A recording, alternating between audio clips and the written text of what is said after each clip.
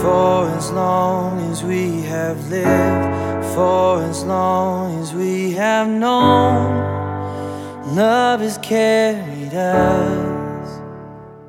You're listening to the sermon podcast of Genesis Covenant Church in St. Louis Park, Minnesota. You can find out more about us at www.genesiscov.org. Enjoy the teaching in it together.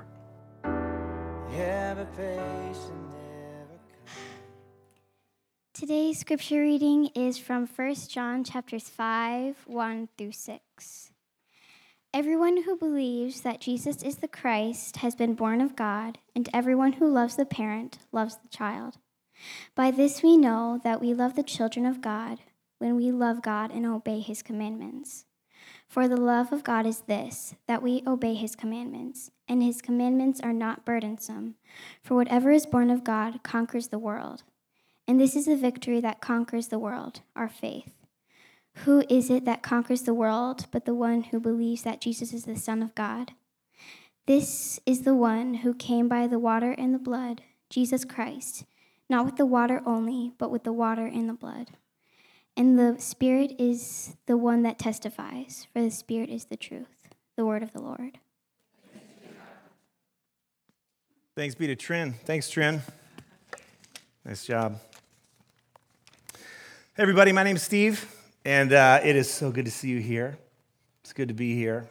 Man, these passages in 1 John have been like the most dense, brutal things to prepare for, but I kind of love that. I kind of love that we get to walk together in it, and especially the last 2 weeks, I feel like we've really walked through it together. We've talked about it together. I've asked you questions. You've answered questions. You've asked questions. And I feel the better for it because I'm on this journey, right, of discovering who Jesus is. And so I guess I would call myself a seeker. And maybe you would too. And so if you're with me and others on that journey, welcome. The water's fine until it's not. And then it gets a little scary. And then we just keep going, right? All right, let's dive right in because there's so much here, and my son has a soccer game at 2, so we got to be done by then. To believe that, I know, and I'm not going to get my nap in, Heidi. I'm vexed about this. I'm vexed. Sports in America is ruining our lives. Some of you are like, I know. You're crying right now. I'm crying in church because of sports. Okay, to believe that Jesus is the Christ. We're going to do our first all-play question. All plays are designed to hear the voice of the chorus, not just the voice of the solo. What does it mean to believe that Jesus is the Christ, the Messiah, the Son of God? Yes! That he will help others when they need help. I don't know that we need a lot of other answers other than that one. Thank you. Gosh, that's good. Tell me your name again. Megan.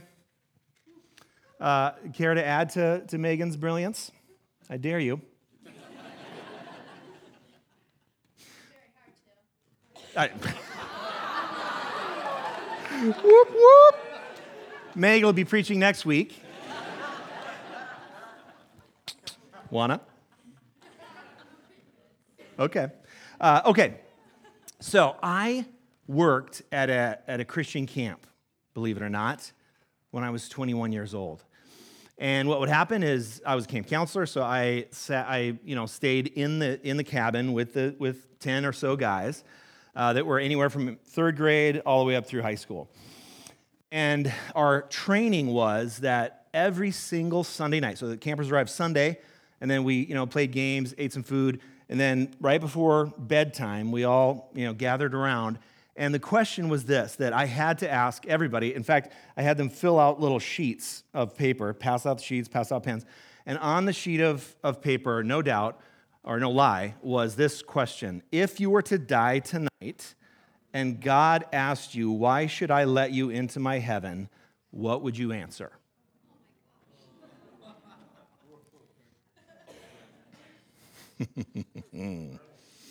What's the correct answer to that?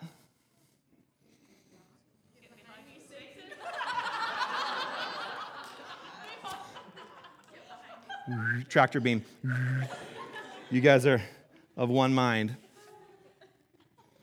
Yeah, I asked hundreds of kids that question, and they filled it out, And then we would take their answers. I would get their answers, and then, okay. And if they answered like, well, I asked Jesus into my heart, that's why. Then I would, just might as well tear that up, throw it away. They're going to be fine. But if, you think I'm kidding, I was 21. If they answered anything like, because I'm nice to my brother, or because my parents and I go to church 3 times a week, or, then it's like, oh, big star, we're going to have a big conversation with that person. Because really, it's not about any of those things. It's about saying that Jesus Christ is Lord and accepting him into your heart. And so we did that.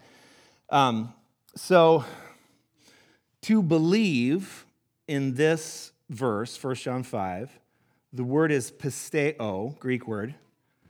Pisteo means to entrust or to place one's confidence in. To entrust, to place one's confidence in. So according to the theology of the sheet of paper, what was I asking these third graders morbidly? What was I asking them to place their trust in Jesus to do? Get them out of hell. Thank you, Joe. I was asking them, third graders, fourth graders, fifth graders, to place their trust in Jesus to go to heaven when they die. That's a really, it's a compelling, to a third grader, it's a compelling question. It's also a terrifying question. And the motivation is? Fear. Now, what happens when someone makes a decision about anything when the motivation is fear? Say it like, who said? Oh, Claire. Always a bad decision. By the way, Claire's preaching on June 3rd. So,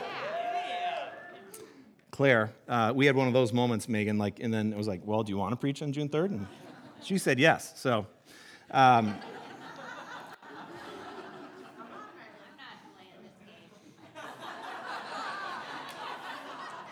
totally forgot where we were. Claire, what'd you say? Fear. What? It's always a bad decision when you make a decision motivated by fear, even if it sounds like a good decision. When it's motivated by fear, it's actually an unsound decision, right? You know what I mean by unsound? It means it's not built on something that will last. It's built on sand. So when the first question comes up, then you go, well, wait a minute. How? I trusted Christ so to go to heaven when I die. And it's not a bad thing. Can we get honest about that? That is not a bad thing in and of itself to want to go to heaven when you die. Not a bad thing. We're going to say, yes, amen. But in the Bible, we have, that is not the motivation for the followers of Jesus to follow Jesus or to call him Son of God. So I'm going to tell a story about a person who placed his trust in Jesus to change a country. That person's name, Mahatma Gandhi. Now, Mohandas was his real name. Mahatma, his name, that means the great-souled one, to have a great soul. So, like Mahatma Haynes, Mahatma Patton. Get into it. He was a lawyer, he was trained in London, and then he moved to South Africa, where he worked as a lawyer, but for the first time, he was treated as a person of an inferior race because of the color of his skin in South Africa. This is apartheid South Africa. So he fought for civil rights for many years. He was imprisoned many times, and he came to read the Bible quite a lot, especially the Gospels. This is what he had to say about Jesus. This is quotes from Gandhi, who was a Hindu, P.S. Jesus, a man who was completely innocent, offered himself as a sacrifice for the good of others, including his enemies, and became the ransom of the world. It was a perfect act. Jesus, Gandhi said, expressed as no other could, Jesus expressed as no other could the Spirit and will of God. It is in this sense that I see him and recognize him as the Son of God. And because the life of Jesus has the significance and the transcendence to which I have alluded, I believe that he belongs not solely to Christianity, but to the entire world, to all races and people. Apparently, he had a picture of Christ in his room with the caption, "He is our peace," hanging in his room. So when he became older, and he fought for the independence of India, as you know, and when India was granted its independence, it was split into India and Pakistan. And when that happens, the people that live right along the border you have to name the border somewhere. So there are some people that are called Pakistanis that have to move, other people that are now called Indians that they have to move. And so families are displaced, thousands of families displaced. And it was this violent uprising rose up in Calcutta especially, but all over India and Pakistan. So Gandhi, as an older man, went to Calcutta and proclaimed that he would do a fast unto death until people stopped the violence. Now, police officers were trying to stop the violence. They couldn't stop the violence. At that time, a Hindu asked Gandhi, "What should I do? My only son was killed by a Muslim." Gandhi said, "Forgive. Adopt a Muslim child as your own. His parents may have been killed by Hindus." And after a couple weeks, the violence ended. And Hindus and Muslims came and confessed their sins in front of Gandhi and said, "We were wrong." They said, "We are brothers." 1 John 5:5 says this, "Who is it that conquers the world, but the one who believes that Jesus is the Son of God?" What does it mean to conquer the world? It's an all-play question. Yes, thank you, Dan. To bring the kingdom. Not be moved by it, by the world. Thanks, Greg. To live above it. Thank you. To bring us together. What? To be peacemakers. Thanks, Jenny. What's the world? It's also an all-play question. Your sphere of influence. Thank you. Yes. Others. What's the world? The systems that keep the status quo in place. Okay. And define lines and say that people are in and out and form classes. Yeah, thanks, Joe. So I believe anytime Jesus talks about the world, he's talking about that kind of system. He's not talking about those evil Muslims or those evil Christians or those evil Jews. He's talking about the system of power that oppresses people because they aren't on the right side, because they don't believe the right thing. And so to conquer the world means to overturn that kind of system. And the question is, what can overcome or overturn or conquer a system that keeps oppressing people? Love, which is what John writes about in 1 John over and over and over and over and over again. Now, some of you are thinking, love is a non-satisfying answer. That is not a satisfying answer. Did love stop the Holocaust? Did love, right? I mean, we have to name that question because it's in the room. Some of you are like, now all of a sudden this just sounds silly. So what is love? Loving your neighbor as yourself. Thank you. Remind me of your name again. Meg. Yes, Meg, thank you. Loving your neighbor as yourself. Why do we know Meg is right? Yes, because Jesus said it. Jesus, this guy who inspired a non-Christian like Mahatma Gandhi to end violence in India, Pakistan. And the reason why I bring up Gandhi is because of the feeling that you feel. Like, am I okay with him using a non-Christian as an example of a follower of Jesus? Am I okay with that? That feels wrong to me.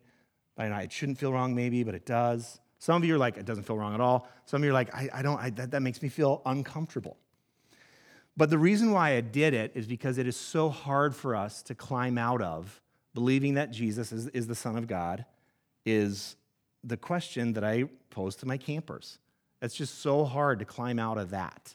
So we have to see it from the perspective of someone who we consider to be other, that's actually trusting in the way of Jesus, not just entering a club.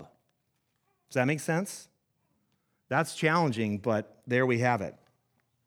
So there's a very real difference between someone who says Jesus is the Son of God so they can go to heaven when they die, and someone who acts upon the deeply held conviction that the way of Jesus is the only way that enemies will be reconciled in this very real life. Amen? There's a very real difference. I'm not saying one is in and one is out. It transcends in and out. I'm saying if we're talking about becoming ordinary apprentices of Jesus, then we're talking about actually making our ways of thinking and acting and being to slowly come in alignment with the ways that Jesus thought and acted and was. And if that's a big amen, then you didn't hear me.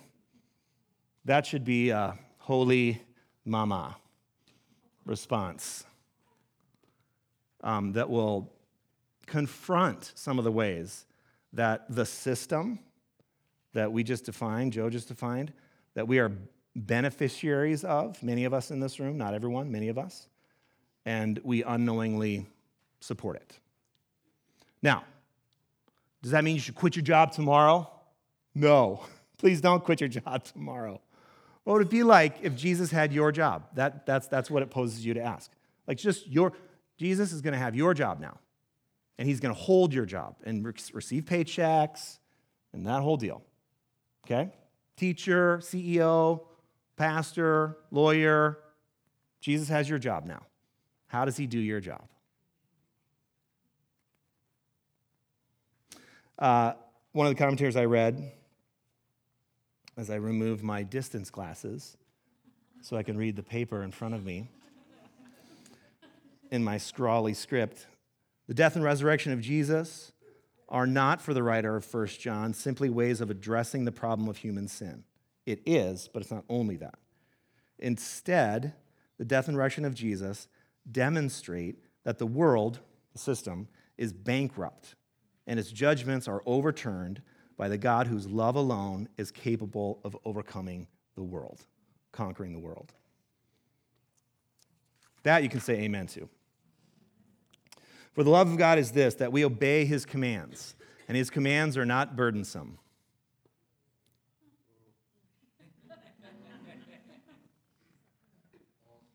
False, says Sean. I don't know that I agree with John in this one. His commands are not burdensome. Gosh, they kind of feel burdensome when when I actually try them. In the gospel text this week in the lectionary, Jesus says this, John 15, "This is my commandment, that you love one another as I have loved you. No one has greater love than this, than to lay down one's life for one's friends. You're my friends if you do what I command you." So, all play. What's missing from Jesus' commandment that we love one another? What's missing? That there's a burden. Yeah.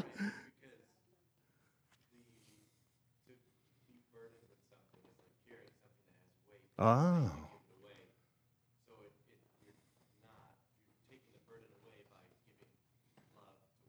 Okay. So there is a burden there, you're saying, Salvador. I love it. You're carrying something. Yeah. What else is missing from, and it's kind of fun to ask what is missing from Jesus' words, right? But, yeah? Yes. Thanks, Greg. You guys ever notice Greg is like 2 steps ahead of everybody else? I mean, don't feel bad, but,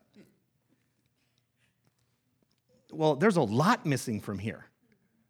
What about if someone is doing something that you disagree with or that you think is wrong. How do you love them?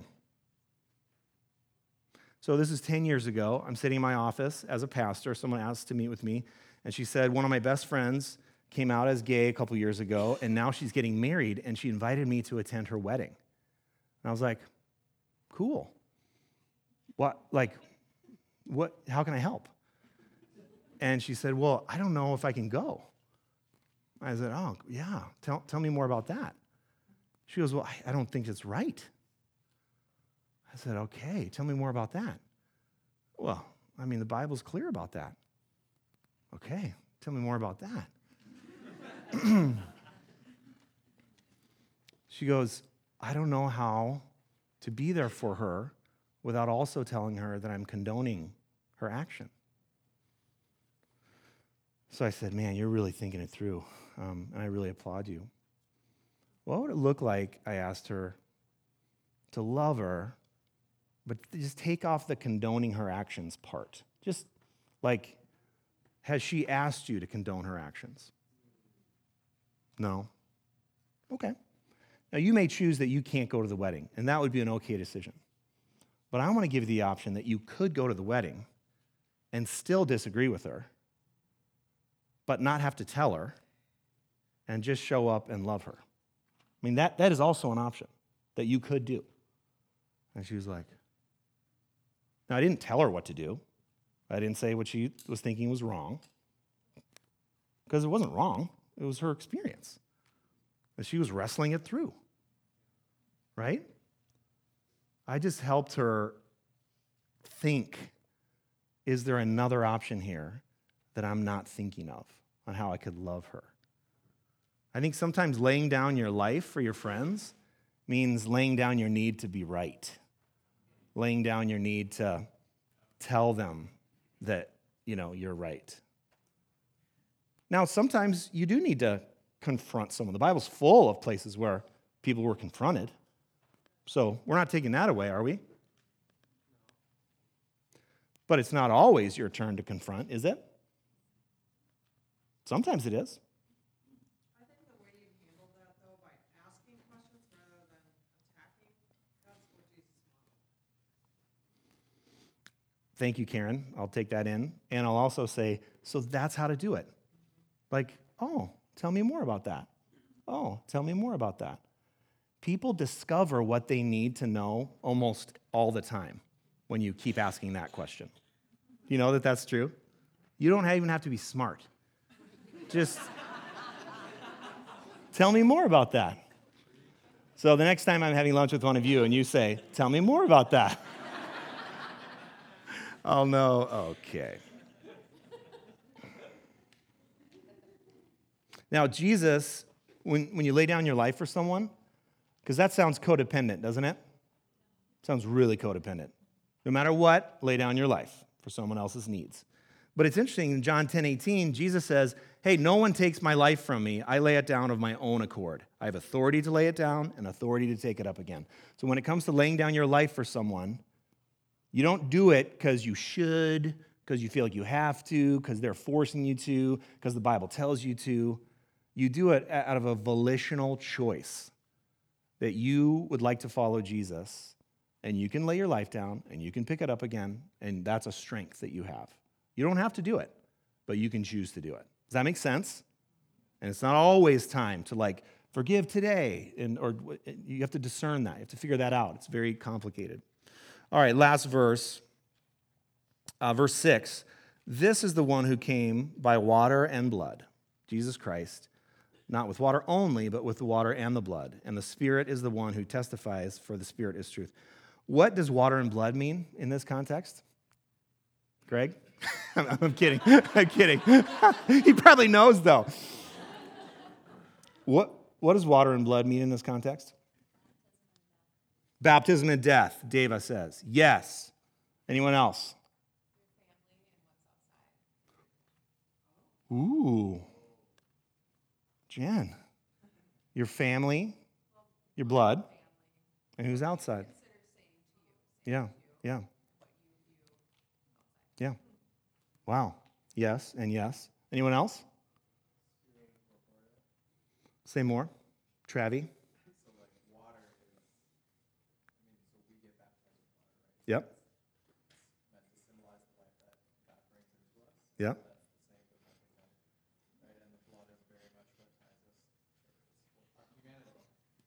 All right. Travi, 10,000 to our points. You guys are all right. Travis was a little more right. In the first century, everyone was trying to figure out the nature of Jesus. Was he human? Was he divine? Was he human? Was he divine? Was he both? Was he neither? Was he what? Is this or that or this or that? And so when John says he's water, Travis is totally right. That is God, spirit, eternal. But he's also blood. And that's human, flesh. And if we're going to understand Jesus as the conqueror of the system, he can't just be the divine one who looked human, because otherwise none of us could follow his lead. Jesus was the container in which the divine and the human met and forever would be in an embrace of partnership in bringing the kingdom that Dan talked about to the world on the earth as it is in heaven. So we have to understand, and this is for the first 5 centuries, the church fought about this one. Is Jesus God, only appears to be human? Is he really human, only appears to be God? Is he both? Is it some mix? And good theology says that Jesus was fully God and fully human, from the water and from the blood. And that enables us, gang, to take the Eucharist and for it to mean something more than just remembering what Christ did. It allows us to take the Eucharist and believe that in some sacred, sacramental, mysterious way, the Christ that conquers the system is now entering us. And not just us, but us. And not just us, but every person that's taking the Eucharist all around the world right now is united into one container in which, what? The divine and the human partners together to bring the kingdom on the earth as it is in heaven. Now, to be apprentices of Jesus means to be on that journey. We can disagree on a whole lot of other things. Important things, good things, things we really care about. That thing is the center.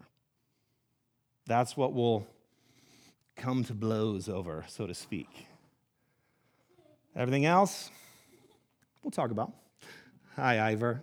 Hi. You're so great. Okay, we're going to take 60 seconds of silence, after which time Becky is going to lead us through the prayers of confession and then the Eucharist. So come, Holy Spirit, speak to us now.